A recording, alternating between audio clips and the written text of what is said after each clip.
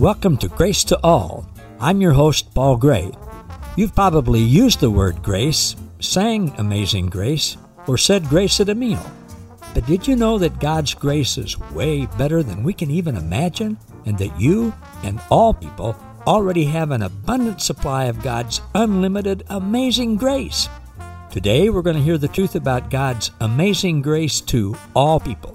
So, sit back, relax, and prepare to be inspired and awakened to the amazing treasures that you already possess. This is truth that you can handle.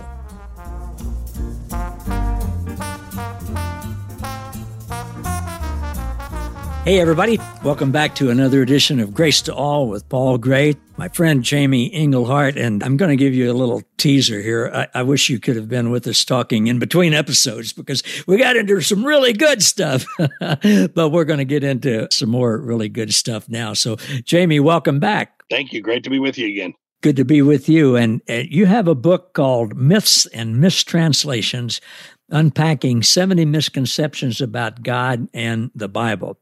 And I'd like to take some time on this episode, and we'll tell people where to get that book when we finish up, but unpack some of those for us, and in particular, show us how believing a wrong teaching, believing a lie, what effect does that have on us in our life? For me, I'll start with, it's not the first myth, but the number one that kept me probably in bondage for a lot of years. And it's the myth based out of Matthew, where Jesus says, "Depart from me, you workers of iniquity. I never knew you." And I remember I probably got saved 50 times just with that passage because, evangelists would come through and say, "See, Jesus here is talking to Christians, and he's telling these Christians that, you can walk with God and be faithful because he said, you can heal the sick and raise the dead and do all these miracles. And even if you do all these miracles, he's still going to someday say, 'Depart from me, I never knew you.'" And I remember sitting there thinking, as a kid going, seriously, like I can faithfully serve God like Moses. And because I strike the rock rather than speak to the rock, don't pass go, don't collect $200 straight to hell. And so it caused me to just say, I'm going to go get high, So, for 5 years, I became the preacher's kid they told you to stay away from, just because the views of God that were given me were so messed up that I was like, man, why would I have anything to do with this person? And then when you're raised in the fear of the Lord, and they teach you that it's terror rather than awe and respect and honor, you can't be intimate with someone you're terrified of. It's absolutely impossible to be, if my wife would have told me that when I went away on a trip and I came home and the garage door came up and my kids ran to the room to hide in the closet because dad was coming, I would have been horrified. Instead, she's like, you're jumping up and down. They're all excited that you're home. But that's really a lot of the views we have of God, that when he comes back someday, you better go hide in the closet, especially if you didn't dot the I's and cross the T's. And so in context, when I began to understand that, first of all, Jesus wasn't talking to yous, he was talking to Jews, right? The words in red are rarely, he wasn't talking to Christians because there were no Christians yet. There were no Christians till after the resurrection and after, the covenant wasn't enacted until the testator died. And so in that whole thing, Jesus is actually from Matthew 5 all the way through Matthew 7. He ends, of course, with the story of the ones that hear my word and do my word build their house on the rock. The ones that don't listen to my word and hear it, they build their house on the sand, and their house will fall, and great will be the fall of that house. That house was the temple. He was talking about the destruction of the temple in 70 AD. He was speaking to the Jews about whether they would receive their Messiah, listen to his message of nonviolence and enemy love, and then this wouldn't have to happen. That's why he's weeping over Jerusalem in Matthew 23. And so in Matthew 7, when he's telling him this, he's talking about false prophets, and he's not talking about any Christians whatsoever. He would never say to a new covenant child of God who's known and loved of God, I never knew you. Now, it would be different if he would have said, you never knew me. That might be a different discussion. But we know he knows this by name. We know he knows the very hairs of our head. So that depart from me thing, I said, this has nothing to do with any Christian. He was speaking specifically to Jews that weren't going to receive him. And the depart from me wasn't about sending them into hell. It was literally about what was going to happen in that 3.5-year war when 600 Christians fled Jerusalem and survived, and 1.3 Jews were slaughtered by the Romans, dumped into Gehenna or thrown into hell and set on fire, and then departed from him. It doesn't mean that he didn't love them or anything else, but those type of verses kept me a lot of years actually away from God, because I'm like, how petty. I remember when I was 10 years old, we moved from northern Michigan to mid Michigan, and my best friend in northern Michigan was 3 years older than me. His name was Todd. And he had a messed up family. His mother was on prescription drugs. His brother had all kinds of mental issues. His dad was in prison. And my family was his only stability. He ate at our house almost every night, went to church with us, accepted Jesus, went to camp with me, was filled with the Holy Spirit, had incredible encounters with God. But then we moved, and we were his stability. So we moved in June. October, my parents set me down from school when I got home from school and said, son, we got to tell you something. Your friend Todd died. And I'm like, what do you mean he died? I just talked to him last week. They're like, he got around some wrong friends. They had him try heroin and they gave him too much, and he OD'd and he died. Well, it broke my heart. And I remember looking at my dad and I said, well, Dad, Todd's in heaven, right? And my dad, with his understanding back then, he's like, well, no, son, Todd's past the age of accountability. And, so he made that decision and he's in hell. That started turning my heart away from Abba Father, because I was like, if he's that petty, I remember looking at my dad and I said, so you're telling me that if he would have died 3 months ago when he was 12, on the 11th month, on the 30th day at 11:59, he'd be okay. But now that he passed this magical number, all of a sudden he's frying forever. And actually, one of my myths is the age of accountability, which is nowhere in scripture. We get it really from the bar mitzvah, where someone stepped into sonship and maturity, but there's just no scripture for it whatsoever. And so all of these things, it affects. I remember God said to me 12 years ago, he said, everywhere you travel, I want you to remove from the church fear-based theologies, and I want you to repaint Abba to the church. I want you to show them that he's better than they ever thought. He's kinder and more merciful than they ever dreamed. The gospel is gooder and better than anybody ever thought that it was. But many times to be able to do that, you almost have to deconstruct the myths about God and the mistranslations and the stuff that keeps people in bondage. I mentioned in our last episode, the idea of, it's one of my myths also, is God can't look on sin. I used to think that sin to God was like kryptonite to Superman. That God is so holy and righteous. When he got around sin, he would go weak in the knees and he couldn't stand it. And God hates sin. Well, yeah, he hates sin, but not because of what it does to him. He hates sin because of what it does to his kids, because of what it does to us. The truth is, where sin abounds, grace superabounds. Grace is not a thing, it's a person. God runs towards our sin. He didn't run from Adam and Eve. He ran towards Adam and Eve. He didn't run from Cain. When Cain killed his brother, he got close enough to Cain to put his finger on his forehead. So God absolutely touches sin, gets around sin. He doesn't run from our mess. He runs towards our mess. As my friend Dr. Lynn Howell says all the time, God's a stalker. He don't run from you. He's running towards you constantly, just like the father running towards the prodigal. Doesn't run away from his mess, but instead embraces him in the midst of it. And so our ideas about all of that, if it's a misunderstanding, if it's a mistranslation, if there's something there that shouldn't be there, it absolutely affects our everyday life. Yeah. It affects how we treat people. It affects our language. It affects our verbiage. It literally affects everything. The last myth I did, because when I wrote the book, I actually started doing on Facebook something called Myths and Mistranslations. And I got to 30 of them. And they were just stuff I'd studied through the years. And people started messaging me saying, is there a way we can get all these together? And it dawned on me I was actually writing a book on Facebook. And so, which maybe that's what Facebook's supposed to be for. And but the only myth I never put on Facebook was the 70th one. And the 70th one was, God never sends anybody to hell. They send themselves. That's what Christians say whenever questions them about hell. Well, okay, God is good and God is love, but what about hell? Oh, well, God doesn't have anything to do with that. God doesn't send people to hell. They send themselves because of their unbelief. Well, first of all, there's not one scripture and verse for that. On top of it, Jesus has the keys. So how do you get in if you don't have the keys? First of all, you can't send yourself someplace you have no access to. So you can't send yourself to a place that Jesus has the keys to. And we just say this stuff. Truly, I think it's because it's so horrifying to every Christian, the idea of Yeah. eternal torture and torment.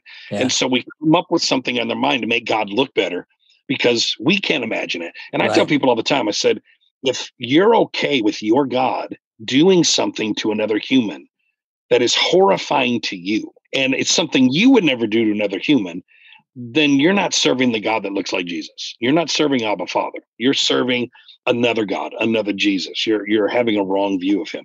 And so I went through in that book and we hit the age of accountability. I hit, the phrase Christians love to say all the time when something bad happens, well, God is in control. I mean, people just they throw out the God is in control. And it's like, no, he's not. God created mankind and said, let us create man and let them have dominion of the earth. Psalms puts it like this: the heavens are the Lord's, but earth have I given to man. God gave the earth realm to man to function and to flow and take care of. Man jacked it up, and man, by the help of the Holy Spirit, the Paraclete, we're the ones called to put it back together again. If God is in control of everything that happens on the planet, I don't want anything to do with him. That means he's okay with cancer. He's okay with the sex slave trade. He's okay with poverty. And we know God is not okay with any of that. Mm-hmm. The truth is, man produced that, and man, by the help of the Holy Spirit, is called to put it back together again. That's why Jesus is the savior of the world, not the savior from the world. The Jews called it a tikkun olam. They believe that when the Messiah would come, he would renovate the earth. And the earth has been in a renovation project for the last 3 days, and it takes longer than 3 days to renovate something. And God's been doing this incredible work in and through the church. That's why he said the kingdom of God is like leaven. Yeah.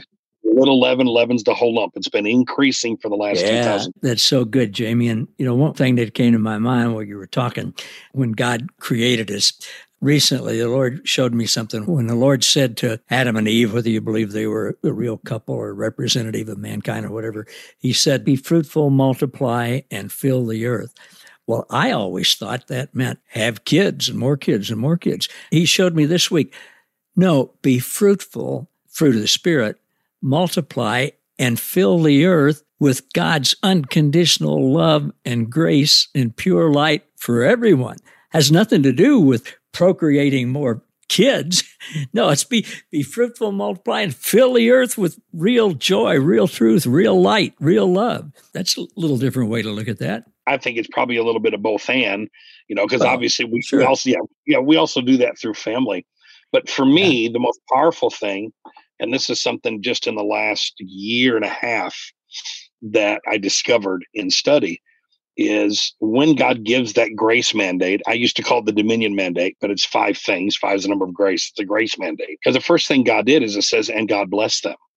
And I think, we don't pay attention to that a lot of times, but that word, they're blessed, it's one of the 7 Hebrew words for praise. And it's the word barak. The first time the word praise is found in Scripture. So the first thing God did with mankind was barak means to bow. It means to affirm. It means to praise. So the first thing God did with mankind, his kids, was he bowed before them, he praised them, and he affirmed them.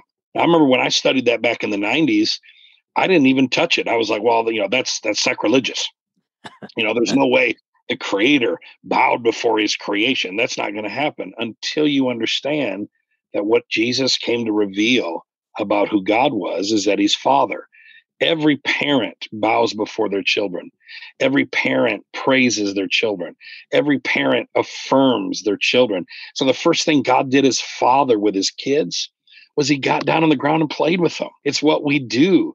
And, this idea that, and Jesus, of course, was our example. And the last thing Jesus did was he bowed before his disciples and he washed their feet, affirmed them, praised them, told them, listen, you boys got this. I'm leaving, but you're going to be okay. And so why would we think that if we're that way and God made us in his image and likeness, that Abba would be in a different way? And the thing that's interesting is in Genesis 1, when it says God created everything, the word for God there is Elohim, master, Lord, ruler, sovereign, king. But when he creates man, he calls himself Lord God, which is Yahweh Elohim. Well, Jews never say the name Yahweh. First of all, it's impronounceable because there's no vowels. It's like Yiva. And so Orthodox Jews have taught for thousands of years, part of their oral tradition, is that God revealed himself to Adam and Eve at that moment, not as Yahweh Elohim, but Hashem Elohim. Hashem is a Hebrew, like if you've ever gone to a bar mitzvah, you'll actually hear the word Hashem quite often. It's a word for mom, dad, uncle, aunt. And so God reveals himself. The Jews believe that God revealed himself to mankind as Father Elohim. And so, which is why the first thing he does is he bows, he praises, he affirms. But then the serpent comes, and the serpent deceives Adam and Eve to believe that they're not sons and that God is not their father, because the serpent comes and says, has not Elohim said? He gets them to, first of all, he leaves off the Hashem and he just calls him Elohim. In other words, this is a master that you're here to serve, not a father that wants to have an intimate relationship with you. And he said, if you believe this, you'll be like God, which they should have said, we already are. We're already in his image, we're already in his likeness. So the deception in the garden was deceiving mankind into believing God was not their father and they were not his sons, but they were his servants. So everything we read from Genesis 4 on was written through the lens of servants and slaves trying to figure out how to have a relationship with a master. That's why John 1:18 says, no man has seen God at any time until Jesus revealed him. And so that's why all through the Old Testament, that was written through the lens of servants and slaves. It wasn't written through the lens of sons that had an intimate relationship with the father, but servants and slaves trying to figure out how to have a relationship with the master. It helped me a lot with understanding the Old Testament, because I understand why Marcion in the first century said, the God of the Old Testament is the God of the Jews. He's not the Abba of Jesus. And Marcion threw the Old Testament out, which of course that was refuted as heresy because it's thrown out. The law and the prophets speak of him. But that's what confuses a lot of people. Well, sure. And Jesus said point blank, he said, not a single person ever knew the Father or me. And he said that in Matthew 11:27 and again in John, 8:36, something like that. And so I teach from the Bible. I love the Bible. I don't worship it. I don't believe that it's infallible. I believe that God did inspire people to write things, but the people he inspired to write, none of them knew him. So what they wrote through their own lens of an angry God who was keeping track of what they were going to do, just waiting to punish him, going to get him, and they had to do something to get right with him. So we could tell all kinds of stories of, people, the way they interpret the Bible and all that. But I was thinking the other day, I like Proverbs. There are a lot of good wisdom there. But, somebody was saying we get all the stuff that we need for living through the Proverbs.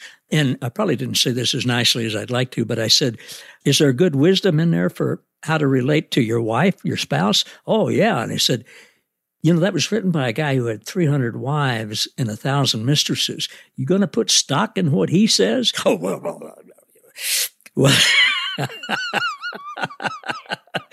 Yeah. Oh, man. Yeah. I love what N.T. Wright, who's an amazing author and one of the most respected theologians alive today. Yeah. I have a quote from him where he said, the Old Testament is a picture of us. The New Testament is a picture of God revealed in Christ. In other words, it's like man trying to figure God out through the Old Testament. And again, Paul said all that was written beforehand was written for our admonition to give us hope, because if these people who didn't have a clear revelation of God revealed in Christ, if they by faith could attain what they attained, how much more now we live on this side of the cross? And so, there's infinite purpose in it, but they were living in the shadows.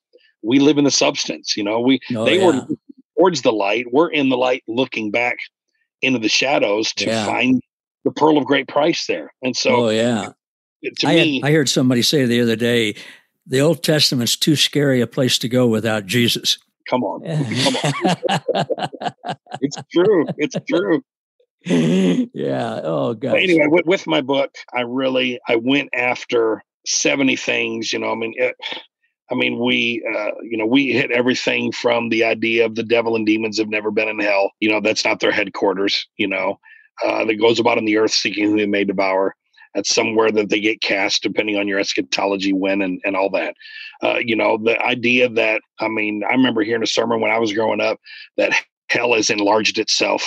That, because of all the sinners, God created hell for the devil and demons, but then he had to enlarge hell, to fit more people. And yet when you go to that passage in Isaiah, all Isaiah is saying in that passage is there's a battle coming and you're going to have to dig bigger graves. And they mistranslated the word grave, Sheol, and they put hell in there. Yeah. And so it makes it sound like you got to enlarge. Where all he was saying is you got to dig bigger graves because there's going to be so much death. You're going to have to throw more bodies. It's amazing how we take stuff out of context and we put fear on people with this stuff. It's ridiculous. I think the clearest teaching I've ever seen in Scripture on hell is in Luke 15. The older boy, the older son, was so mad at the father because he was better than he thought he should be, and he didn't want his brother getting the unconditional love and grace and inclusion of the father. He was so mad at him, he was so angry that he refused to go into the party.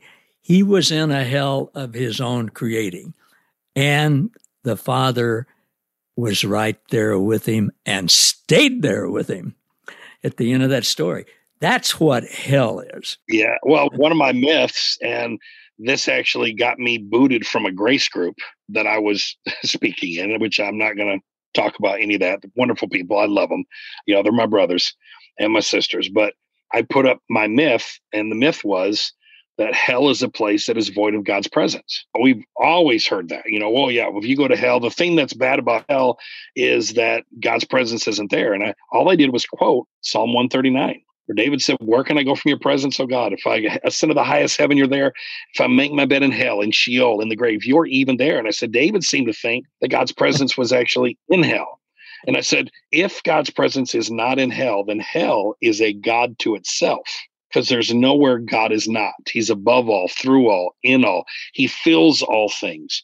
Everything is where he is. And I said, even if you believe in eternal punishment, that shouldn't bother you, because even in the idea of eternal punishment is someone could sense God's presence but never enjoy God's presence, so which would make it even more punishing. But no, all of a sudden I got called all kinds of isms and all kinds of names just because I quoted David, and so it's just amazing how many things that have been regurgitated through the years, things that we have heard, things that we have been taught that just either isn't in Scripture or they've been completely mistranslated. When I did my e-course on hell, the word hell doesn't exist in the Bible. Right. In the original language. It was added in the 8th century by Germans, and even then the word they put in hell, which means to like hell an onion, it means to cover or to veil. And I said, well, anytime we're still living alienated from God in our mind, and there's still a veil over our mind because we've not turned to Christ, we're in darkness. That's hell. When you turn to Christ, the veil is removed. Right. You're no longer in hell. Now you're enjoying the kingdom of heaven living on earth, and you awaken to Christ in you, the hope of glory, which is the mystery from the ages. I agree. Jamie, we've talked about the past and some things that are happening now. If you have time, we'll do one more episode and talk about what you see coming up in the future. So we finish up now. Tell people once again the name of your book, where they can get it, how they can connect with you. Then we'll close up, hit the pause button, and we'll do another one. Yeah, the name of the book is Myths and Mistranslations, Unpacking 70 Misconceptions About God and the Bible. You can get it on Amazon. It's also on Kindle. You can go to my website at himconnect.net. And on there, I also have an audio version with commentary. So people that don't have time to read, but they like to listen, you can go directly to my website, go to the store and look for the book. And there's an audio version. And right now, I think it's even only like $9. You can go on there. And so it's almost like 2 books in one, because I read each myth and then give about a 3 to 5 minute commentary on it. So It's actually, getting even more in the audio version. That's the best way to get it. Great. Well, again, folks who are listening and watching now will have the opportunity to hear us again next week, still wearing the same clothes we've worn for the last 2 weeks. So, Jamie, thanks again for being with us. And thanks everybody for joining us for another edition of Grace to All with Paul Gray. We'll see you next time, and Jamie will be back with me. Thank you for listening to Grace to All. For more about us, how we can serve you, and our special guest, please visit www.gracewithpaulgray.com. Don't forget to subscribe to the podcast so that you never miss an episode, and to join our Facebook group. Grace to All, where you'll be inspired and awakened to more truth that you can handle.